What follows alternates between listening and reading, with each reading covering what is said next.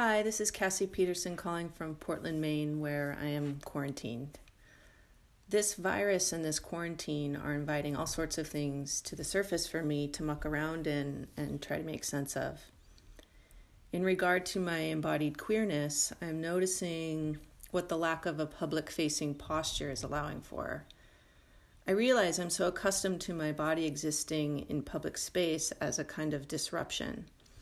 My body and my gender and my expression is a disruption to business as usual and to knowing as usual. And I'm always on some level braced for that, both in defensive ways and in inviting ways. Some days I'm up for this tension, other days less so. But the point is that I'm always prepared for it, these daily moments of contact, conflict, and sometimes collision. Because of this, I assume a kind of invisible protective armor out in the world, a toughness, a hardness, and a low-key avoidance of situations that could trigger my own shame. And now being alone in my home during this time has allowed for this armor to come off and stay off. So what is underneath? Who am I without this habitual protective shield? What are the more tender parts that are now more available without me having to zip them up in order to get through the daily grind? But it's not all a relief. There is also a kind of emerging emptiness and a malaise. I mean, what does a warrior do without a war? Where do I find purpose and meaning and curiosity now? These are the questions I'm living in now presently. I'm trying to be open to the new possibilities, but there's also loss. There's a lot of loss to sort through, to feel, and to own. How do I cultivate gentleness and not just restage the battle out there, here now, against myself?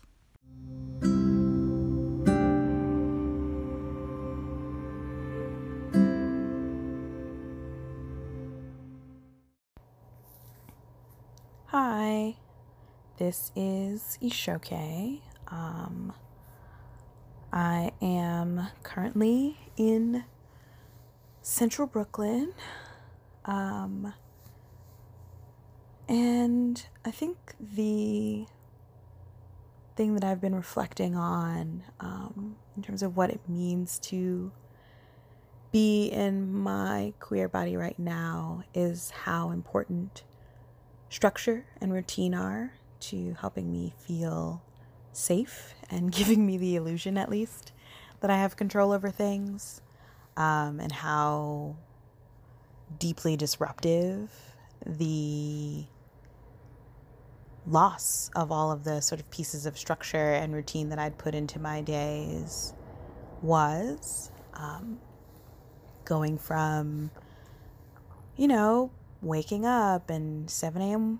workouts and, scheduling walks into my day so that I'm not sitting, and like all kinds of things that I put into my day to give me a sense of time passing and to fulfill the needs that I have around movement, around taking care of myself, around connecting to my body.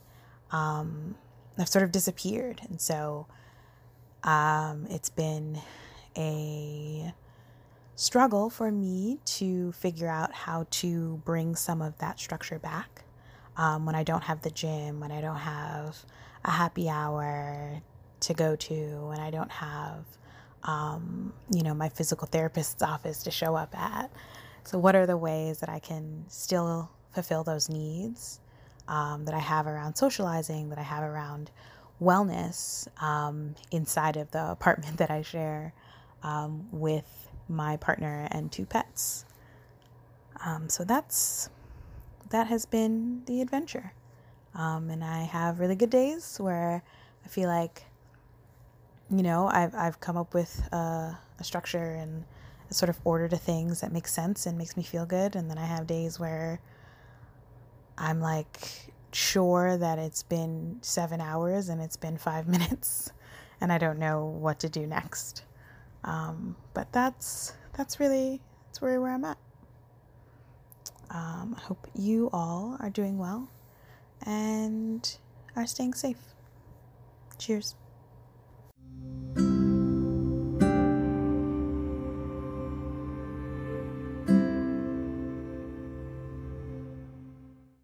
Hi, Asher, and Living in This Queer Body listeners. This is Karina Rosella from Rise Up Good Witch, and thank you so much, Asher, for inviting me on this project. Your work is amazing.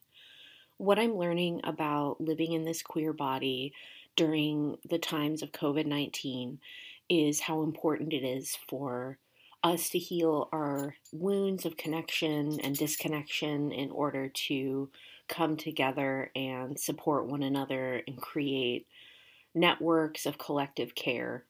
And within this, I can ground myself into the earth and feel all my histories and what they had to teach me and my ancestors and what I've learned through their mistakes. And from this, I can show up and be better to all the other queer trans folks in my community, towards all of those who I love, because we are a collective and we are in this together. And our inability to see this for what it is, our inability to recognize the fact that we're in this together is what will be our downfall. So I'm sending so much love and I'm casting so many protection spells for my queer and trans loved ones, those I have met and those I have not. May we all be safe and liberated. May this time allow us to step into our power as liberators of a broken world. Thank you. Love you all.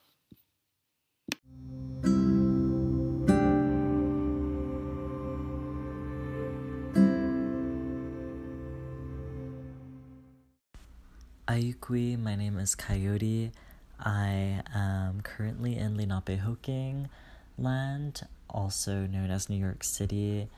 I've been thinking about, in this time of COVID-19, what it means for me to be existing in my queer body.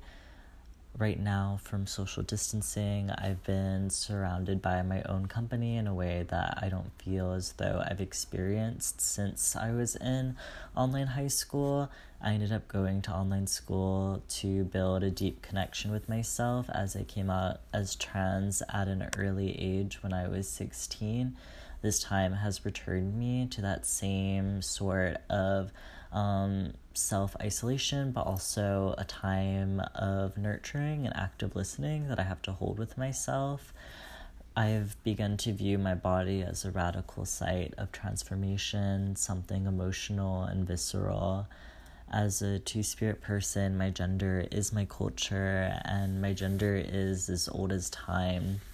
My gender is immersed in healing, craft, and exchanges with others. This constant sort of reshaping and remolding. I feel my gender as an energy which is often influenced by those that I share space with. So being alone in my own space and with my body, I'm constantly reminded of this free flow.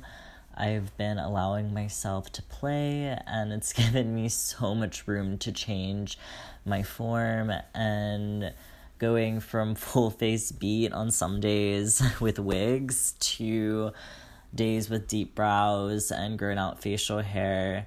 I'm actually waiting right now for my surgery, so this time is a daily reminder of my needs for my queer body and the breaking of skin that I've been needing for my own healing. I've been learning to show kindness towards my queer body and releasing judgment and shame, opening myself up to myself. Sometimes leaving the house for me is really performative, and it's a way to get by and to be safe and to even force myself to blend in. My body has a history of being targeted on the streets, so this time of isolation is forcing me to be introspective and not to be the same perpetrator of that rhetoric onto myself. Not continuing to have a narrative of cruelty onto like my hairy body with tits, being unconditionally loving and really accepting all the ways that I take shape and all that I feel has been a really major part of navigating this time of COVID-19. It's all that I can do. There's this moment of deep-rooted self-care that is happening with myself and others, and I've been talking about that a lot with people within my networks and within my community spaces. So I think it is something that we owe to ourselves right now. Being in this queer body is magic and sacred, and I'm returning home.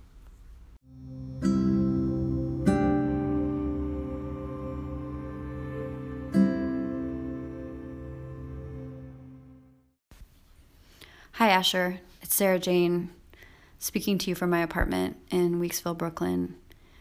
I haven't left my apartment in 7 days now, and I'm thinking about your question about what it is that I'm experiencing living in my queer body in this time.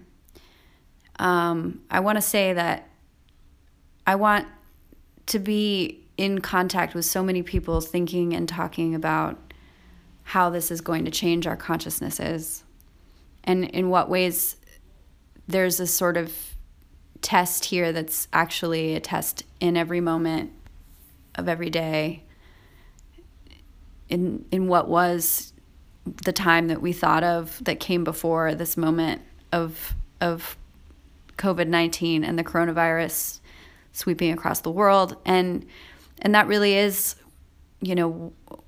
what do you do with the invitation to a kind of nihilism that is with us all the time? And I'm learning for myself that being inside like this and in virtual contact with people I love and people I need to be in virtual contact with is sensitizing me in a whole different way to the world around me, my own body. I've been learning that my unconscious has been rising to the surface in my dreams with a ferocity that makes my dreams almost feel more real than my daily life. And I have been struggling with the reorganization happening to physical action. I choose to focus on the gray areas or the gray of queerness instead of maybe the vivid rainbow of queerness because I think it's in this in-betweenness that I can really admit to the weirdness of time, admit to the shadow of the normal that we have been living with for so long and study it. And also, I think, grant the kind of power that I want and need to the different kinds of emotional co-laboring I'm doing with other people at a distance. And the tactics that become possible when we admit that we don't have a place, really, and that we need to find a place together all the time. So that's what I'm thinking about right now. I hope you and everyone who hears this is as safe as possible and taking care. And I am grateful to everyone working actively to protect all of us in this time. Bye.